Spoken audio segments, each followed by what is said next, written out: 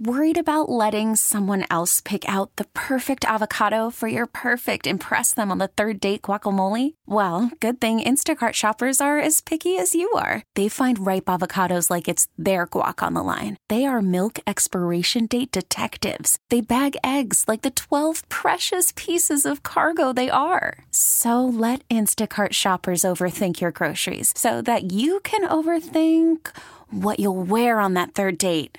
Download the Instacart app to get free delivery on your first 3 orders while supplies last. Minimum $10 per order. Additional terms apply.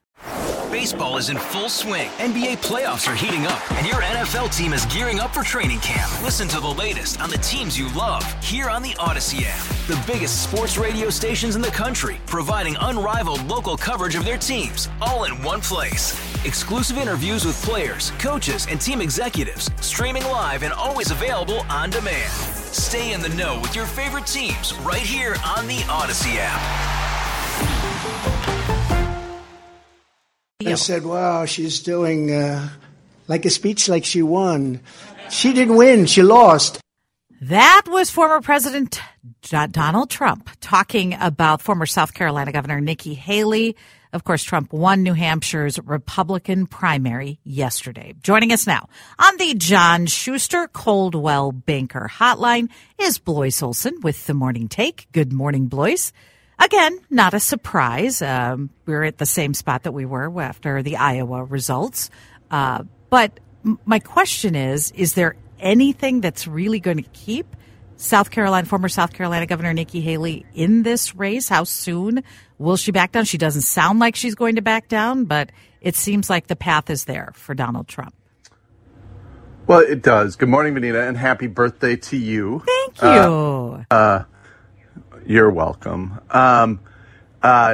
Look, she overperformed what I think people thought. The results were 54-43. So I think in her mind, look, she got pretty close. And now she goes to her home state, South Carolina, where she's not favored again, but campaigns are built on momentum. And if she can take some momentum with a little bit of an overperformance in South Carolina and in New Hampshire and build on it for South Carolina, then I think that's there. I also think that she had a line that I think is really poignant this year, and it's only January. She said, the first party that drops their 80-year-old may be the victor.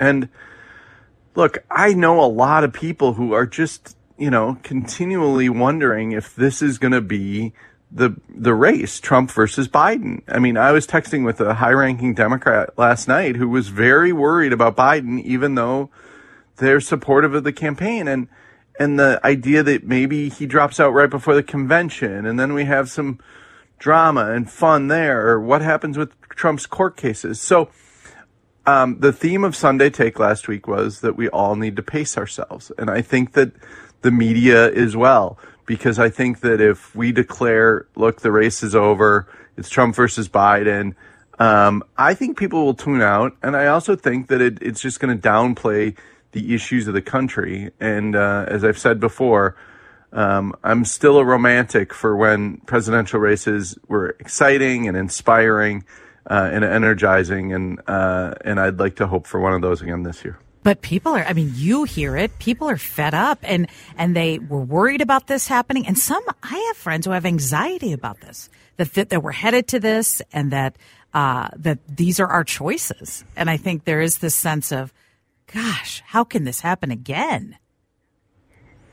Yes. And I think that, I do not want to, I understand the anxiety. Trust me, I have anxiety about having to try to cover this all year a little. But I think that's where something's going to give this year. And I don't know what it is. People keep asking me, what is it? What do you think it is? I don't know what it is, but I just have this feeling that something's going to give. Either a third party candidate or one of the candidates drops out. Maybe both of them drop out. And if that doesn't happen, you're right. I think that we're headed for another 4 long years of just people being kind of downtrodden. Yeah, well, It's depressing. 6:25, we're talking to Blois Olson with a morning take, looking at Governor Walz's schedule for today. He's visiting Target headquarters this morning. I thought that was kind of interesting. And then also really focusing a lot today on home care workers and investing in healthcare. Yeah, look, the Walz team is really good at reselling programs months later that they passed in May. And the home care worker one is a case in point. Home care workers got a raise last year, and now he's reminding people they got a raise, and he's going to do a media event around it.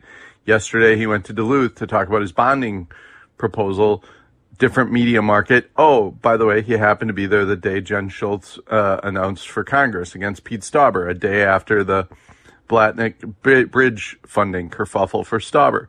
So they're very good at kind of talking about what they want to talk about. And I think we all need to be reminded of that, is that's kind of how they drive the news cycle. The visit to Target headquarters is interesting because obviously a lot has been made about workers not coming back to Target full time. And Target, obviously a key cog in Minnesota's economy. So good to see him talking to business folks too. Okay, we'll see what comes out of that. Thank you so much, Blois. Have a great day. Have a great birthday. Thank you, Blois. Baseball is in full swing. NBA playoffs are heating up, and your NFL team is gearing up for training camp. Listen to the latest on the teams you love here on the Odyssey app. The biggest sports radio stations in the country, providing unrivaled local coverage of their teams, all in one place. Exclusive interviews with players, coaches, and team executives, streaming live and always available on demand. Stay in the know with your favorite teams right here on the Odyssey app.